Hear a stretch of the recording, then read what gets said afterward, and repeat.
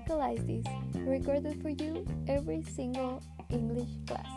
This is your host Alexa, and we are gladly back.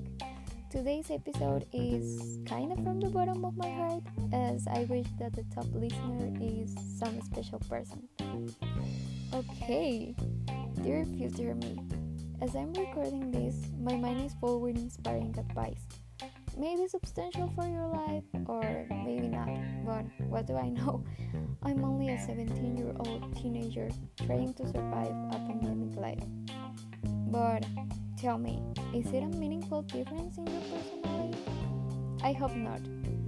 You have always been such a sensitive soul, always trying to reassure others, but forgetting about yourself. Yes, this is a reminder for you to take care about yourself and keep your head up. Remember, what can be cured must be endured. Time flies when you're having fun, but lately it has felt like time crawled. Music has always been your serenity source, and that's what this whole podcast is all about. So, let me tell you about the songs that right now feel like my safe place.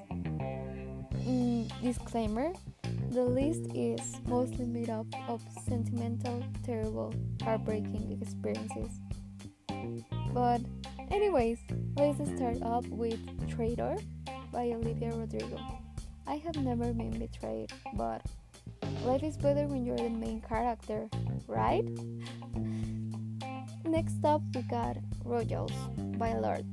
I'm not famous, neither rich, but this is such a catchy song. You must listen it. Miss Olivia Rodrigo makes another protagonical apparition in this list with Good For You.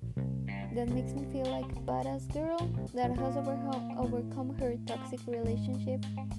But I don't even have a boyfriend. Let's not forget about driver's license. That makes me feel like I actually know how to drive. Oh, wait. If you're crushing with English boys, it's my pleasure presenting to you London Boy by Taylor Swift. Even though my love for German boys is becoming increasingly higher every single day. To finish up, we got Falling by the glorious Harry Styles. Not relatable, as the only person you're falling for is a gamer kid. Okay, too much roast for myself today. Thanks for tuning in to today's episode.